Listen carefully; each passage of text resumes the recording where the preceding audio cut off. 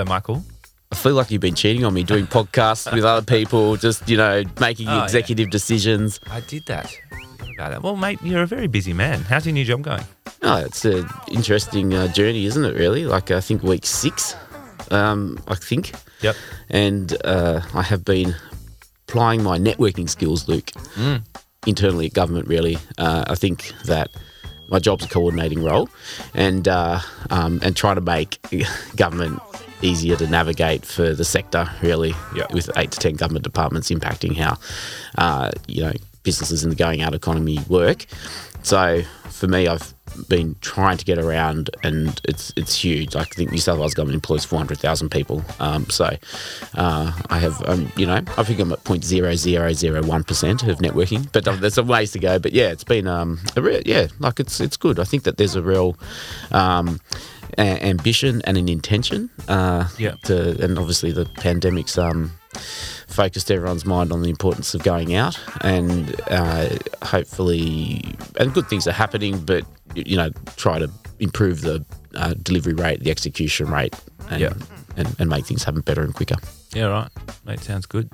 So today we seem to be getting people on that we've been hunting down for quite some time. Well, it's a part of a long-term strategy, isn't it, really? It is. So Frank Roberts is the Group General Manager of Merivale. I guess from our perspective, we've been lucky enough to form a very strong partnership with their business over the last sort of 9 months. And Frank, has been someone we've been interacting with I guess, on and off the last couple of years. And just I've heard through many people who have had the pleasure of working with him that he's just a great guy, great leader. And obviously Merivale as an entity is a business that most people in the industry look to as an inspiration and as leaders within the sector very, very clearly. So that's not only domestic, but that's internationally as well. So a lot to talk about with him personally, but also the Merivale story and what they've got planned, because the Melbourne exposure or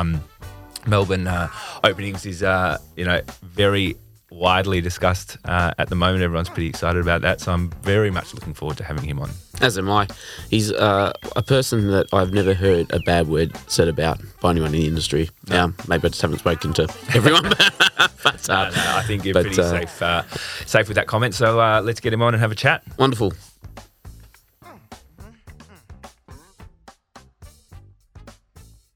So yeah, thanks for joining us, Frank. We might just start off, if you could introduce yourself and give us a bit of exposure to what you do in your current role. That would be helpful. Sure. Well, thanks for having me.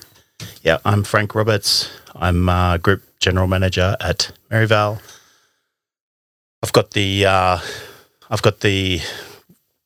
dream job of running all the food and beverage for the group. Yep. So I work very close with Justin and our senior team around steering where we go as an organisation from an F&B point of view, and I also have oversight into most of our operations as well. Right. How did you end up where you are today? So I've been at Merivale for 18 years. Yeah, right. And I ended up there by accident, which was good. I have a sort of prior history in the restaurant side of the business. I worked with most of the top chefs in Sydney for about 10 years. And at the time I was running Peter Doyle's restaurant, Celsius, and he had an opportunity to join Merivale and take over Est Restaurant. And I was about to embark on a commerce degree a little bit later in life. And he rang me up and said, "Look, I really need you to come and do this with me. We've got to turn this restaurant around and join these crazy Hemis people." So I said, fine, I'll go. And I honestly thought I would be there 6 months, to be honest with you. From the outside looking in, I didn't know if it was a right fit for me. Yeah. I didn't think I was cool enough. And and anyway, so we started at Est in 2003 and I absolutely loved it. And from there I progressed to be a venue manager at Lotus and then back to Est. And then I got promoted into a group role when we opened Ivy, overseeing the restaurant side of the business. And then, it's sort of evolved from there. So when you first joined the business, what did it look like in terms of sort of size and scale and number of venues? Much smaller. Establishment was the the big offering, and then there were half a dozen pubs in the city. And it was probably, I think, about 300 or 400 staff. I remember HQ back in those days was the top of CBD hotel, and I think we had one person in HR, one person in payroll, Kerry, who's still there now running administration, and a tech team of 2. And it was a really smartly run family business, which was really fun. Justin was, I think, 30 when I started, and the whole organisation was sub 30, and it was very much built on having a great time, and it was very, very bar and nightclub focused at the time, and the festivals were a key part of the business. And I joined when restaurants we were just working it out, I guess, at Merivale. We probably hadn't really hit our stride just at that point, and and that was what it was like.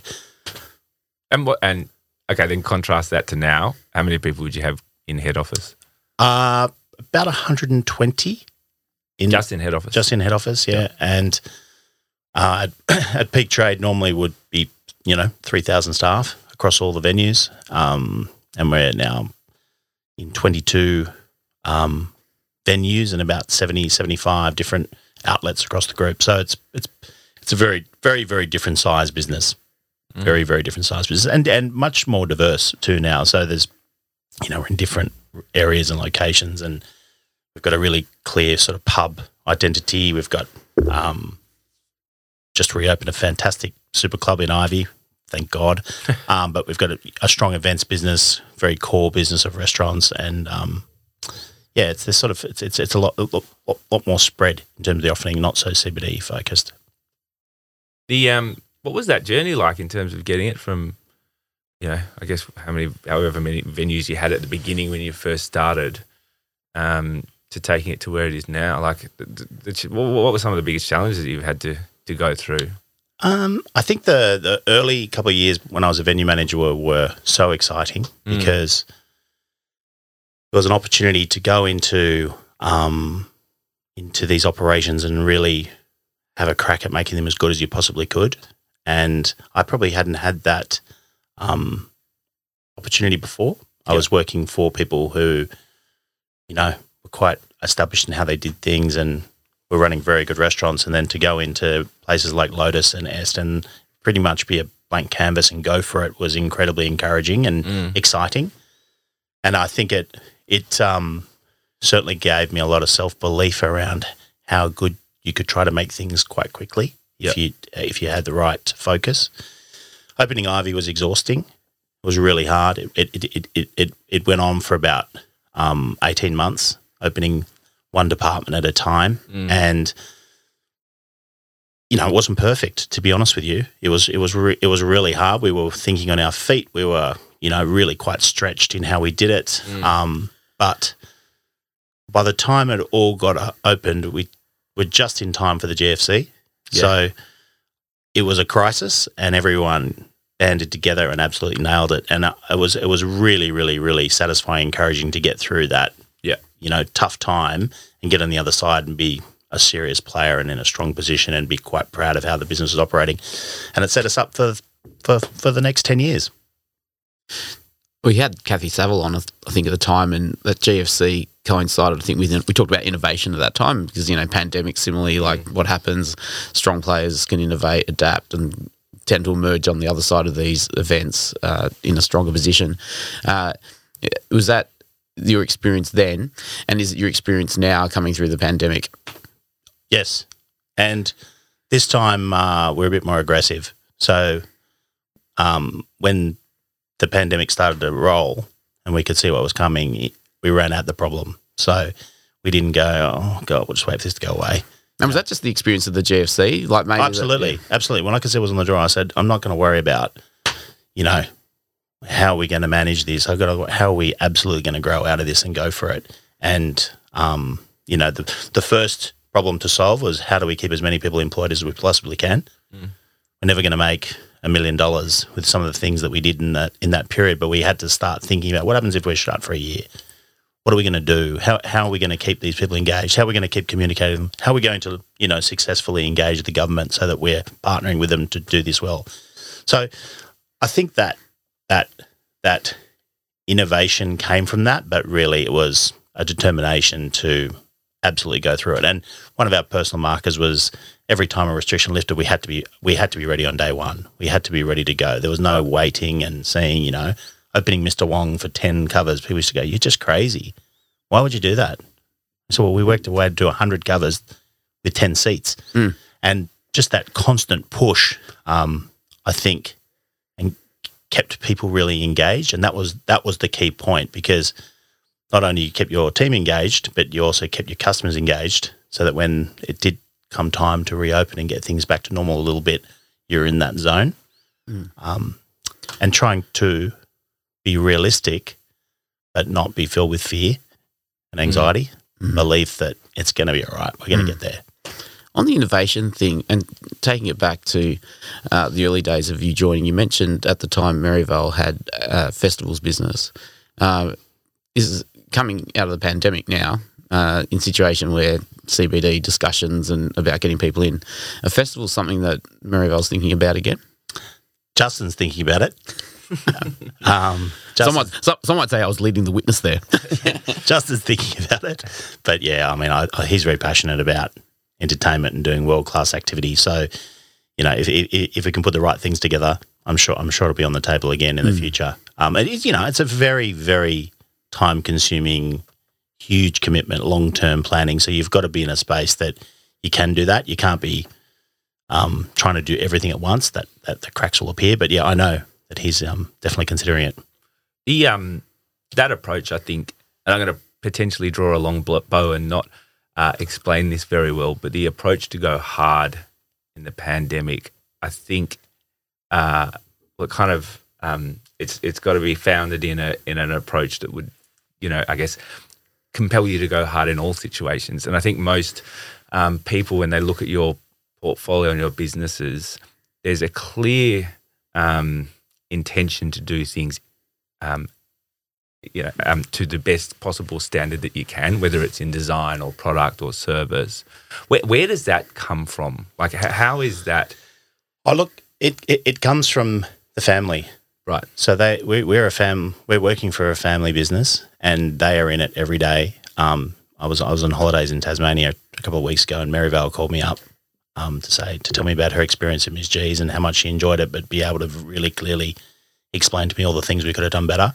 Right. And for a lady who's in her 90s, who is still so engaged in the business every day, I think it starts there. And there's no question really in Merivale about who the final decision maker is. Yeah. It's the family. And we don't have to, worry about a board or shareholders or, overly complicated layers of management. We can get things done very quickly and we can go for it. But that expectation around doing things as well as you possibly can, and that expectation around taking calculated risks, and that's encouraged, and that commitment to doing things properly and quality, they're really they're deep in the organisation. And this family business has been going for 50 years in hospitality. Yeah. People forget that, but their first hospitality operation was 50 years ago. So these things are quite deeply ingrained, and I think, when you've been here as long as I have, you're encouraged to live those things. And just from a management or a communication or a leadership perspective, how do you actually drive that internally? Is it just from leadership, just constantly sort of pushing, or is it not pushing, but just expecting? Or it's hard. It's hard to do this well all of the time. I think we do set a very high expectation of our team, and we do constantly strive for improvement. But keeping the focus on what's really important. So in our business, it's the customer and the team, and not getting going down too many rabbit holes around overemphasis on cost or losing sight of the customer or the product we're actually doing, Yep. or losing the really positive things about the culture in the organisation. It's a delicate balance. So I wouldn't say we've got it perfect. I do think we encourage people to give it a go, take a risk, go for it. I think that really high level of ownership that's expected in Merivale is one of the best things, but it's not for everybody. That's what the thing that I fell in love with. So I joined, I went, oh my God, these people are letting me run this business like it's my own, so I'm going to go for it. Some people are like, oh, actually, that's not quite for me. I prefer to be, told what to do and stick to a plan, and this is how it works. So managing all of those things isn't straightforward. I don't have a simple, clear answer about how we do it, but I think the summary would be high level of expectation, high level of accountability, trusting people, and encouraging people to take risks.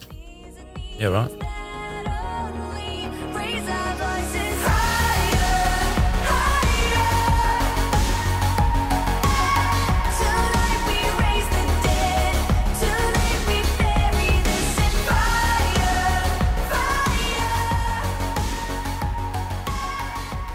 Can I ask some questions about talent? Yep. Just generally, and one of the, and with Luke here as well, and we've been at conferences and the discussion on skill shortage, right? This is the nature. And I recall when Ivy opened, I guess it was pre-opening, a video. And it was quite, I think, ahead of its time maybe in terms of encouraging, of what I can recall, encouraging people to come and have fun at work. Is like, nostalgic, and create a bit of discussion in the market about the tactic and the messaging. But the thing that struck me about it is that, and we were at AHIS, Luke and I, recently, the hotel conference, and every panel, right, was just skills. And I was sitting there thinking about how, and I understand international labour and casuals and all these discussions and the advocacy work and lobbying, but the bit that occurred to me was I wondered how well the sector, the wider sector, message around careers in hospitality, because it's quite a fragmented community of people with different pathways in. And I was thinking about, the classic example of the Defence Force advertising. I know what it's like if I was to join the Army Reserve, because it's told to me and it's portrayed and it's reminded. But do you think that the sector does a good job of portraying the potential of careers in hospitality? First question. And then if not, can we dust off the video from 2006 or 2007 and talk about how the hotel and accommodation sector and the hospitality sector talk about careers in hospitality? So I think first part of the question, I think the industry, we can do a better job, definitely. Second part of the question, let's dust off the video. Everyone's got a few more wrinkles and put on a few kilos since then, but we've got some equally gorgeous people now still as well. Point three, I think where the opportunity lies is to be able to clearly explain to people that not only is this fun, you're actually having the opportunity to give other people a good time, not just yourself, and that there is actually a really good career path for lots of different types of people. There's not just a type. And, I think there's a bit of work to be done. Unfortunately, I don't have the headspace or the answers on this one, but that would be my perspective. It's something that's, I clearly think about this a lot. It's something that's done in a very decentralised, inconsistent manner, because it's not like, as a sector, it's not like Defence Force has got one job to do because it's kind of one entity, but everyone sort of handles it in hospitality in different ways. And that's one of the reasons we started this podcast, was to, Justine Baker's another good example of someone who sort of started as an assistant restaurant manager, ends up as a CEO of a large hospitality business, similar kind of pathway to you. Illustrating the ways that you can enter an industry like hospitality and then grow into, any number of different avenues, is not done on a wide enough sort of centralised approach, whereas an industry, could come together a little bit better on that front. Definitely. Job for thought leaders like you, Luke, so we look forward to your response to that question. How was the last 12 months? I mean, we've touched on COVID a little bit, but Look, I think it has been hard. I think we've been incredibly fortunate, and we're very, very grateful for, I guess, how lucky we've been in this country. And also, I think, particularly in this state, things have been well managed given the size of the challenges we've had. In terms of an organisation, I think maybe I'm, slightly twisted, but I've really enjoyed it. To be honest with you, I've enjoyed the challenge. I've enjoyed how it's brought the business together. I've enjoyed having to make some pretty big decisions really fast and to try to get it right. I think the way in which we stay connected with our team through the whole process has been good. No one's perfect in this situation at all, but I think we've done a really good job of keeping people informed, making them feel supported and safe. People that are in a really tough time, we've tried to be really there for them. I think the displacement of the workforce generally has been scary, and that's not just Sydney or Maryvale. This is globally, whole chunks of people's lives got uprooted and moved somewhere else, and it's going to take a long time to find some normality in that space. Yep.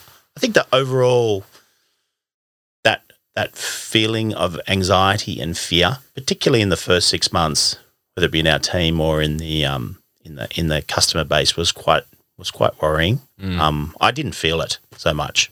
I didn't get that feeling, but I could see it in others, and it really was quite worrying. You saw people whose their whole persona was quite rattled, and trying to keep them have a smile on their face, maybe put a mask over the smile sometimes, get in there and, give the customers a good time and feel safe and that everything's going to be okay. It wasn't easy, and it's probably still not over. But, yeah, those were the hard things, and that really, really hard around our portion of the workforce that were here as on some kind of temporary visa, had limited support. Yeah.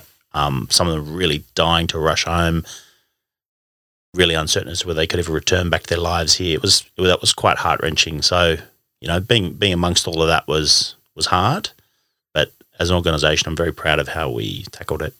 Look, I can't remember the number, but Justin was featured in an article talking about the number of, I think, visa holders that you had employed at the time. Do you remember what that number was? Because it was quite substantial, I recall. Nearly 1,500. Yeah, right. Yeah, nearly 1,500. So between student visas, which on deeper analysis, we had no idea how many student visas we actually had, and then working holiday visas, and then working visas, so people are here on the 482 or the 457s. Yeah, it was nearly 1,500 people. And of them, what kind of number of had to go home? So at the time, we had 600 working holiday visas. Yep. So we've now got 20. So those 580 people have gone somewhere. The student numbers, interestingly, have held up a lot better than we thought. Yep. And we've retained, I think done a very good job of retention of people who were either stuck overseas, so they're on holidays and couldn't get back, or working visas who went home and can't get back. I think it's in the 30s. So, right. Okay. Yeah. So we, half, I would say. We lost half of those people. Yeah, right. And we spoke very briefly on the street the other day.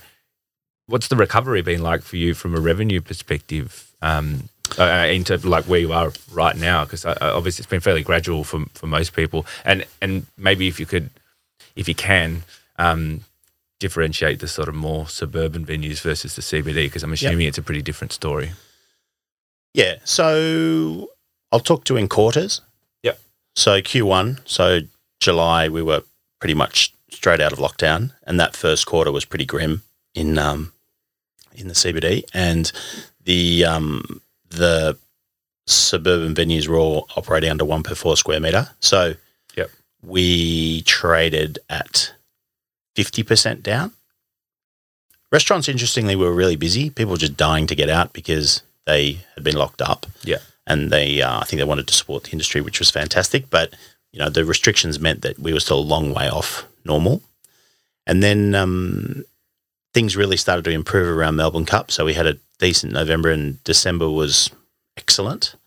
And then the Northern Beaches thing happened, and we had a really weird January.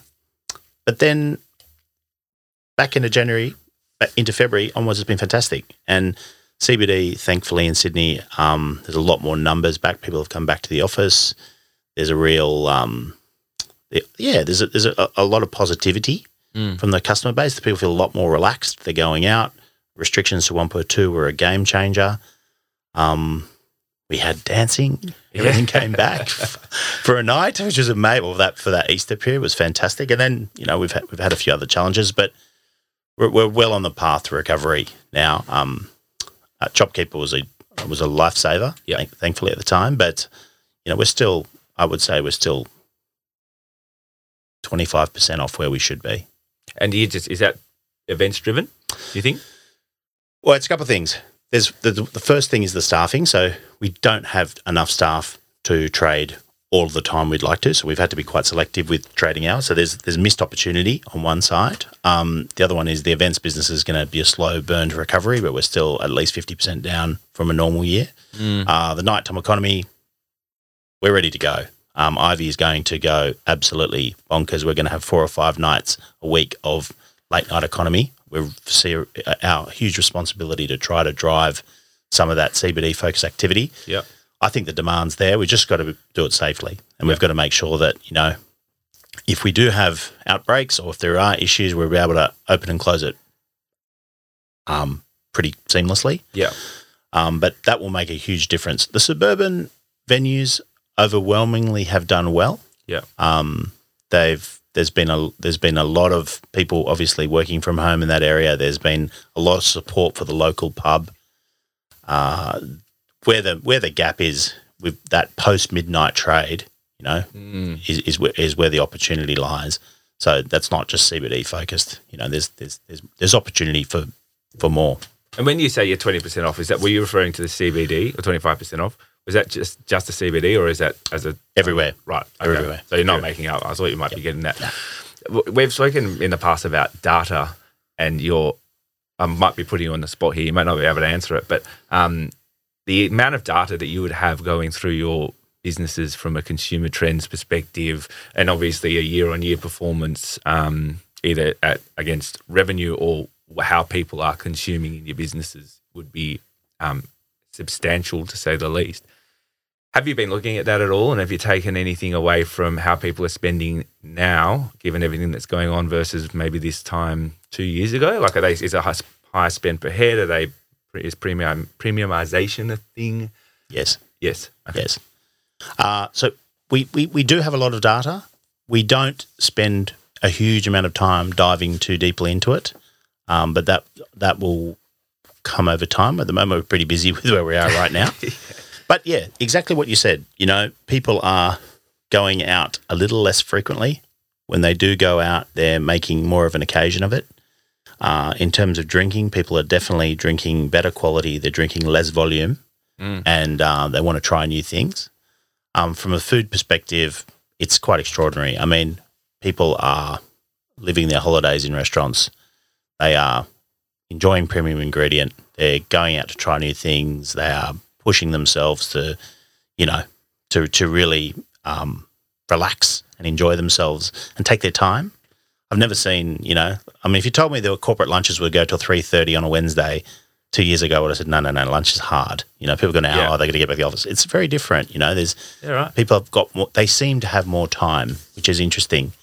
And on the other side, so in the pubs particularly, we're seeing like a huge demand for comfort food. People want the classics done beautifully, and it's, the schnitzel, the burger, the pizza. never been better. The right order as well. The schnitzel comes first. Yeah. Hey, I've just got a weird obsession with schnitzel. You heard it from the man. We've got him here. That was not coincidence. So you don't look at it too much, but obviously you've got a few key takeaways. Yeah. No, we invest enough time in it, but we just don't overanalyze. I'm sure in time a lot more info will be extracted from all this, but they're the key headlines. You'd think you'd be able to know what people are thinking before they do. Like, you'd be able to pick out trends faster than a lot of sort of suppliers that are selling you the product. Yeah, there's been some things like that where we have in beverage. I think we've definitely led trends in some spaces, but at the moment it's so all over the place. I think we're just focusing on the customer at the moment and give them what they want, give them a good time, make them feel relaxed and keep it simple.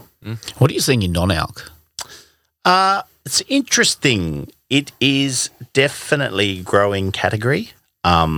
Definitely growing in restaurants. Less uptake in bars. So that's an interesting one. We put a lot of focus on it actually in end of 19, going into 20. We want to have a really good non-alcoholic selection everywhere. But yeah, restaurants, definitely it's a category that's growing. In the bars, we haven't really seen it so much. And is that beer, spirits, wine, everything, or Everything. Yeah, right. everything. Beer, spirits, wine, cocktails, a lot. Or mocktails, yeah, a lot. Okay. Melbourne, Yes. what's happening? Well, very exciting. So we've been talking about Melbourne and thinking about it for a very, very long time, but the right things never come up. Obviously, for Justin and Bettina, the property is extremely important, and making sure that it's a space that they can work with, and that it's right and right for the time. And two things have come up very close to each other, and they tick the boxes. So one's is a sort of 1850s building in Flinders Lane. It's sort of like a mini version of establishment, which has currently got four tenancies, and then in the basement is an existing cocktail bar called the Mill House. Lovely family have sold the venue to Justin. We'll be taking it over in 6 months, and then there'll be, I'd say, 12 months of development. So very, very exciting. It's an honour to have such a space and an opportunity to join the amazing hospitality in Melbourne. Do you know what you're doing there yet? No. Okay. We've got some ideas, but no, we're a little way off at the moment. So I'd assume it'll be a late 2022 opening. Right. And the Lawn Hotel, which Justin has purchased from the Upham family, is a property he just couldn't say no to. It's a pretty special place. It's a pretty special place. We got to look at it on the most glorious summer's day you could ever imagine. Yep. And, magical. And the father and son, Paul and John Upham, who've run it for 20 years and have owned it for 11, were just the most amazing Aussie blokes who were pretty keen only to sell it to Maryvale. And, it was just a magnificent experience, actually, watching the torch get handed, I suppose. So, again, it's going to be quite a long settlement period because the license transfer process in Victoria is quite different. Yep. And there's quite a bit of hoops to jump through. But I anticipate we'll take over the venue end of this year and be ready for a very big, busy summer and learn about lawn and learn about regional hotels. It's going pretty nuts down there. Yeah, they're trading extremely well. Yeah. And do you know what your plans are there? At the moment, really, it's to take over the venue and learn how to operate and learn about the local clientele and get to know all the staff and the team that are there. And we'll probably they're currently doing some renovations, right, which we'll inherit, and just probably do some minor cosmetic stuff just so we're ready for the new year. And so it's been on the cards for a while. I mean, it's been a topic of discussion, I think, in the industry for a long time in terms of if or when you would get out of Sydney because you're kind of running out of space here. Was it an easy decision? Was it like for me in my role? It's very easy, right? Because I love the challenge. Yeah, and I think we can bring something to a city that is absolutely synonymous with great hospitality and an opportunity to create jobs and to bring the best of Melbourne to work with us. That will be our approach. So it's very easy for me. I'm very excited by it. I think Justin and Tina's vision around the property hasn't been so easy. There's getting the right things that they can work with. It's taken some time. But yep, it's all the stars have aligned. It's very exciting. Is there a goal around growth down there, do you think? Like, or is that not really the way you look at it? I think it's got to be big enough that it's worth it. I mean, if you don't have a big enough operation that it's actually worth putting the resource of the business against it, it doesn't make sense. So there's no point opening just a small restaurant and doing something or other. Like you got to have a big enough footprint that you can hire the big enough team. Get the business to the scale that it makes sense. But I think the growth will be organic. Like I said to you before, I think we'll get down there and hopefully these businesses will be well received and we'll do the best we possibly can. And then obviously things will come up and we'll get to know the city and we'll get to know the people and things will just pop up as they do. The reception down there has been really positive. It's been amazing. Yeah. Amazing. Starting with the mayor, we had a brief meeting with the mayor and the Minister for Hospitality, and they were just so welcoming and fantastic and engaging. And the local operators have reached out and offered assistance and advice, their time. And we've got a good core of a Melbourne clientele that come to Sydney for our offerings, and a lot of support from those people. But I think that the big one really is it's around the people, making sure that we can create jobs in Victoria, making sure that we can bring the right people to help us bring these things to life. Yeah. And do good things. In love with this girl and with her town as well. Walking round the rainy city, what a pity, there's things to do at home. Things to do at home. One thing I give time thinking about in my new role is the role of what I would describe as category leaders in a sector, because on a business-to-business comparison, some might take the view it gives you one analysis, but then the larger and more prestigious or operation or capacity you have, the greater the opportunity to provide back a sector benefit. So, it's exciting for me. Mixed feelings. I'm it's Sydney. Well, I'm Sydney, and my role is for New South Wales. But I do recognise and I start thinking about the skills thing again, and I think about career paths, and I think about Melbourne being such a great home for hospitality talent, which has produced such great results over the years, and then when you have operation across two states, then people at a younger age can start in Lorne or Flinders Lane, and then come to Sydney for a while and go back at another point in their life. And I think it's wonderful to sort of see Maryvale take that step. And I've seen with Australian Venue Co, another large scale operator, when it comes to revitalisation of cities, like the impact that an operator like Maryvale or Australian Venue Co can have, that has knock-on benefits for, you're talking about nighttime economy and Ivy, and at one level people say, that's going to be competition, but my analysis is no, what's going to happen is it's going to bring people into the city, and then of course someone's going to go somewhere before, after, during, around the precinct. So you got any other insights potentially about the sector? You're probably not thinking about it, but like the sector impact of the move? I haven't thought enough about it.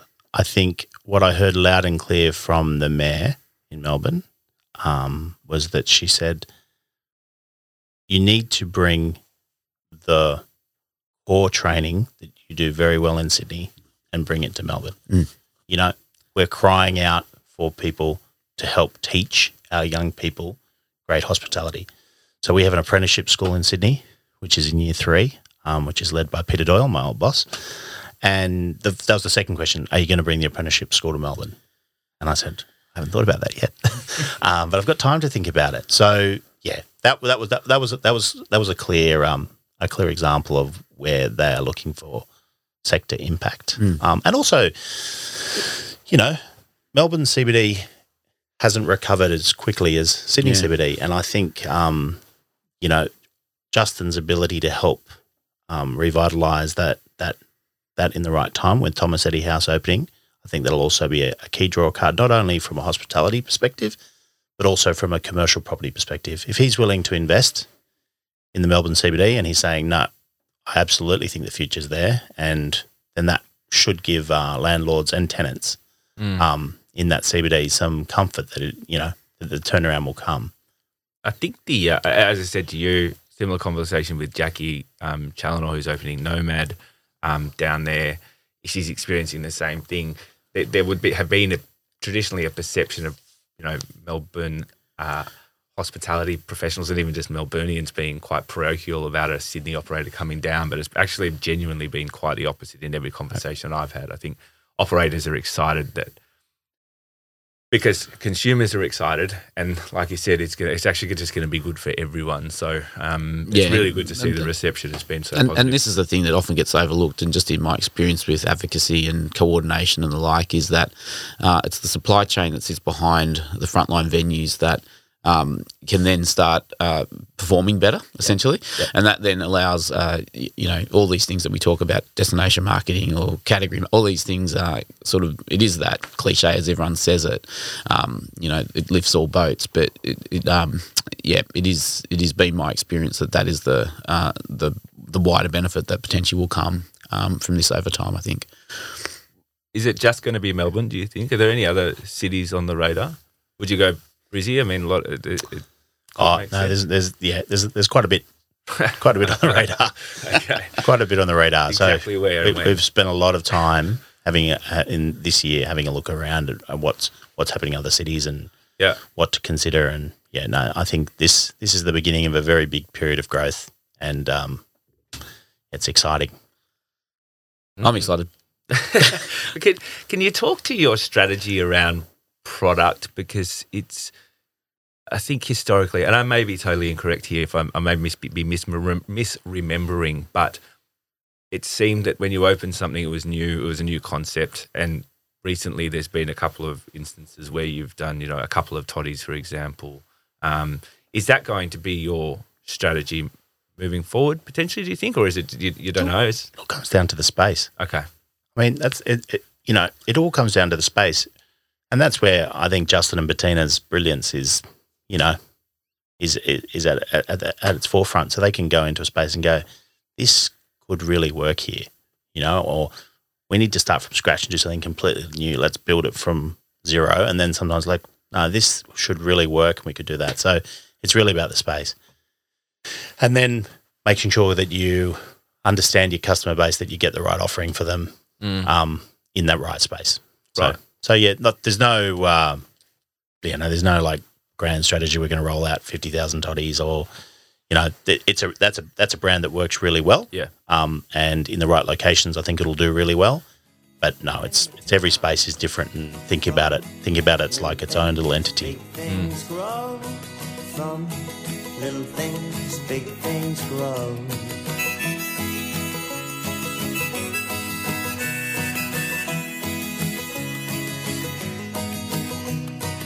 Vesting man said, I'll double your wages, 18 quid a week.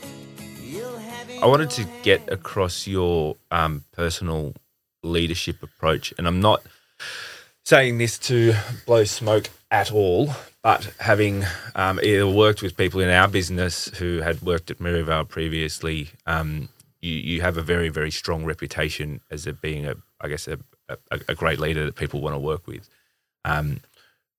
Why is that? Well, that's very flattering to hear. So thank you. Look, I try to keep it fun. Yep. And try to keep it light when we can. I think the team is at its best when we're having a good laugh, and that goes from the front line right through to senior management.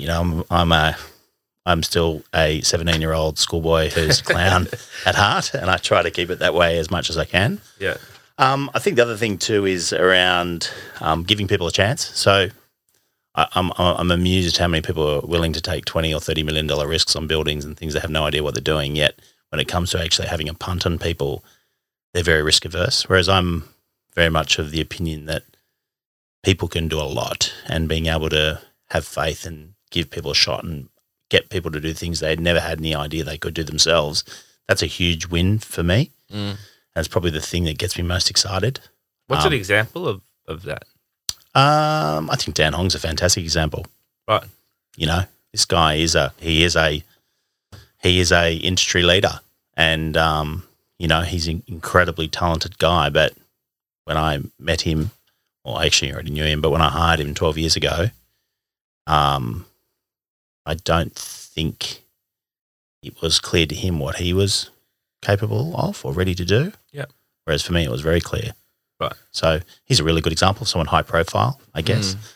And what was that, Jody? Was that just like giving a bit more and a bit more and a bit more and just like kind of, Yeah, right, exactly. pushing him out of his comfort zone? Pushing out his comfort zone, you know, giving him as much rope as you possibly can and say, go for it. I'm going to get out of your way. Like, blow us away with brilliance. We're here to catch you if you fall over, but let's go for it.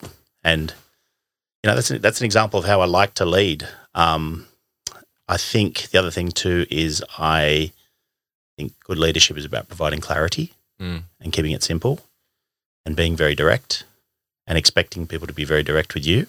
Yeah. And that's not for everybody, No. but in my view, it's essential. So, yeah, that's. What does that look like? Is that I just no bullshit. feedback? You know, Right.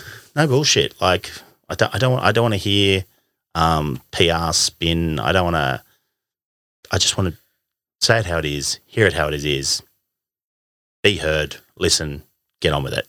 And that's the way I like to. That's the way I like to lead. And the final thing is around the customer experience. You know, I think it's my most rewarding moments in hospitality have been with a guest, and just taking it back that the customer is so important, and that don't take from them for granted, and don't get caught up in all the other, you know, superfluous things that you could get busy with. Take it back to that. You know, are you making that amazing? You know, are you blowing that person away? Are you making that person's day? How do we do it better? I think it's a good reminder in this business as well. But that's, in simple terms, that's my leadership approach. If you weren't doing this job, what else would you be doing? I don't know. I mean, I'm diehard, right? I've only ever done hospitality since I was 16 years old. I have. I don't know. I scratched my head on this about 2 years ago. I thought, all right, I think it might be time to start thinking about doing something different. I was pretty tired, and I thought maybe I'd delivered everything I could have to Merivale, and it was time to think about doing something else. I couldn't get there. I was like, this is too much fun. I love it. But yeah, if I had to do something else, I would do breakfast radio with Kyle Sandilands. Well, that is an interesting response.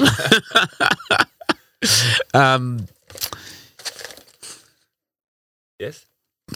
I was wondering whether you had any guidance, Luke, here on other questions or final five. I don't know what No, time Frank's I did time have budget. another question, but I don't know if we've sort of answered it. It was more just relating to operating at scale, and I guess what the approach is there, because that, you know, if you look at the complexity and the diversity of product, but then geographic spread of sites, there would be businesses that I think could, you know, listeners, leaders could learn a lot from the way that you tend to approach that. But I mean, obviously your leadership style would underpin everything that you do there. But as a group, how do you have to structure that to get across? Because it would be easier to do if you weren't delivering at the level that you are.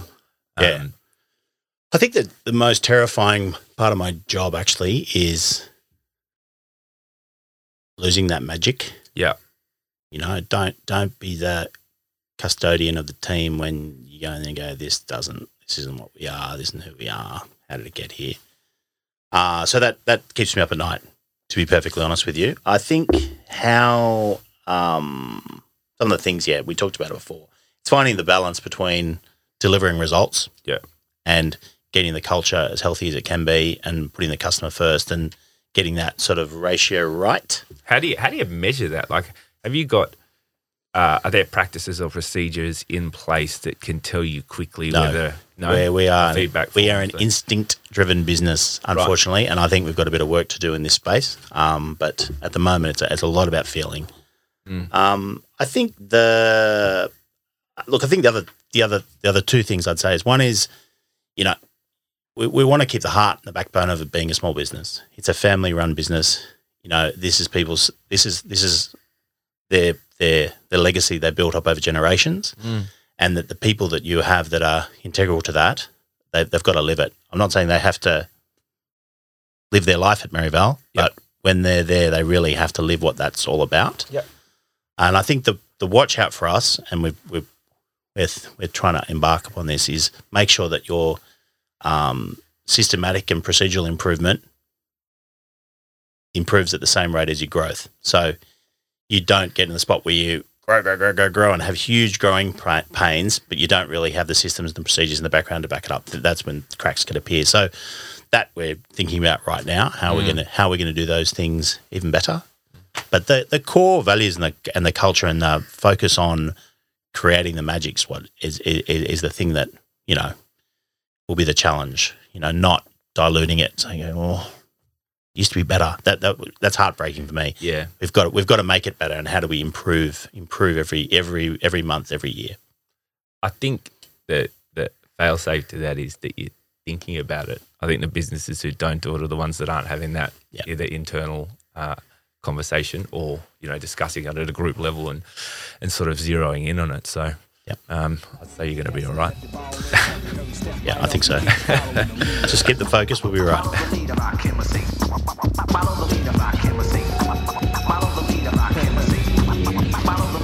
This is a lifetime mission, vision of prison. I listen. In this journey, you're the journal, I'm the journalist. Am I turning? So we'll start question 1. What is your favourite book that you've read recently or a podcast that you listen to? Okay, so I have a confession to make. I've only ever listened to one podcast, so maybe this will be a new thing for me. And it was a really interesting, entertaining podcast, and it was actually forwarded to me by one of my team, but it was most unusual. So I'm not sure if I'll share it. I'll think about that for a second. But Leave us hanging. Yeah, leave you hanging. But I've got my passion is travel, food, cooking. So I have a really unhealthy obsession of buying cookbooks. Yeah, right. So I read Elizabeth David's French Provincial Cooking the other day, which was printed in like 1962. I was like, this is the best. So that's my nerd moment. Did you cook anything from it, or did you just? No, I just read it. I just read it cover to cover while I was floating around Tassie. It was fantastic. And I also read a book by a guy called Johnny Apple, who used to be a food reviewer for the New York Times. He's long gone, but it's called Far Flung and Well Fed, and it was fantastic. I read the quarterly essay by Peter Harcher the other day on waking up to China's challenge. That was like riveting. So yeah, that's my geeky books. The podcast was by a general in the American Armed Forces called Stanley McChrystal. Mm-hmm. General, is he the marathon runner? Is he does really long distance? No? He might do really long. He's clearly a very fit guy. Yeah. So it was him and some guy from the Navy SEALs, and they talked all around, leadership, resilience, planning. What happened when. And it was fascinating, absolutely fascinating. Yeah. So that's my one and only podcast. He's a super. I've heard another podcast with him. I'm pretty sure he's the guy that gets up and trains every morning, 5 a.m. Does like that's right, ridiculous amount of work. Eats one meal a day. Yeah. He was on a fasting podcast I was listening to. Yeah, really interesting guy. Cool. Favorite album or artist that you are listening to right now, or it could just be of all time? I'm sort of going through this weird 80s revival at the moment. I don't know what's going on, but Talking Heads. Yeah, right. Yeah, Talking Heads. It seems to be on repeat. I'm a huge Madonna fan. Yes, I went to a concert in Spain to see her in the flesh. But a little bit of Split Ends, actually. Oh yeah. Yeah, I don't know. I think it's my youth is coming back to haunt me or something like that. But that's what's happening at the moment. Favorite drink? Oh look, I'm a pretty broad consumer on this one, but at the moment it's Italian Reds. Right. Yeah, juicy Italian Reds, cool weather. Anything in particular? Sangiovese. Yeah. I'm a big fan of Barbaresco and Barolo. Okay. Yep. Favorite venue that is, and I think we can ask this question about 5 different times because I'd be really interested. If you could pick one venue, I'd like to know locally who you think's doing well. Yep. And then probably, I guess, much more broad focus of any venue in the world that you think is outstanding? Yep. So I'm a bit of a diehard for institutions. Yep. And my sort of personal goal is when we're doing things is you want to build institutions. You know, you want to build things that are there forever and they build that soul. And I'm a sucker for those all over the world. And I think in Sydney what Jason, Scott, Anton, Stefan and Toby Hilton have done, that's their blueprint. They will build institutions and they are absolutely the best operators in Sydney in my view. Right. I love their venues. I think they're great guys. I think they continually push the boundary. I think it's really, really cool. Likewise, you know, I've got an attachment to the guys at Fratelli Paradiso and 10 William because I think it's the same. Yep. They're built to last and they genuinely know how to be hospitable. Mm-hmm. In Melbourne, the same. Andrew McConnell, everything he touches it's got that feeling and that, you know, you want to keep going back and you feel so comfortable there and it feels like home. Yeah, Gimlet already feels like an institution Yeah. and it's been open for months. Yeah, and it's the same in the places that I keep going back to in Melbourne. They're not always the most cutting edge, the ones that I keep going back to, but it's the ones where they are institutions. And I love places like Francois. I love all of the things that Ronnie D'Estasia has done. The things with a bit of soul. Globally, look, I think it sticks to the same thinking. I mean, I always go to, if I do travel, I try to go to the places that have been there forever and experience them and feel them. I absolutely love the culture and the culture and the general way of life in Italy. So that's my go-to place. Try to go to a different region every year when the borders are open, but yeah. What's your favourite part of Italy, if you can pick one? I think Sicily was the most interesting. Yeah, I mean, I completely, you know, underestimated how much there was to see and how big it actually was. I thought, oh, that's a small island. I'll get around that in no time. But you know, I thought I loved Sicily. I am falling in love with Rome. I think Rome's a fascinating place. I don't understand how people don't like Rome. Yeah. Because it is quite polarizing. It's my favourite city Yeah. in the world. Not that I've been to many, but that's where I will, if, you know, borders open, first international trip will be to Rome, without a doubt. Yeah. Love it. Final one. Who in the industry are you most inspired by? You know who I'm really interested in? I don't know her personally, but I'm really interested. I think I'm going to go and get to know her. Is Ronnie Khan. Oh, yeah. I think what she's doing is actually truly inspirational and incredibly forward-thinking, and you know, like noble and interesting, all the rest of it. But I'm actually genuinely inspired by that type of thinking.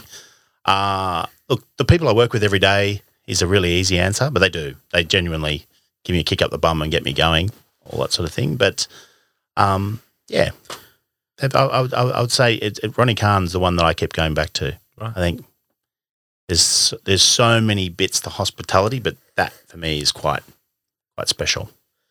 Almost a recommendation to get her on the podcast, don't you think? I would suggest so. Well, mate, thank you very much. I know you're a very, very busy individual, but we really appreciate the time, and you know, we've been obviously trying to get this across the line for a good few thank you years for now. being thank you for being persistent. Yes, I do like to avoid these type of things. So thanks for being understanding. Mate, thanks for coming. Thank you. Thanks, Frank.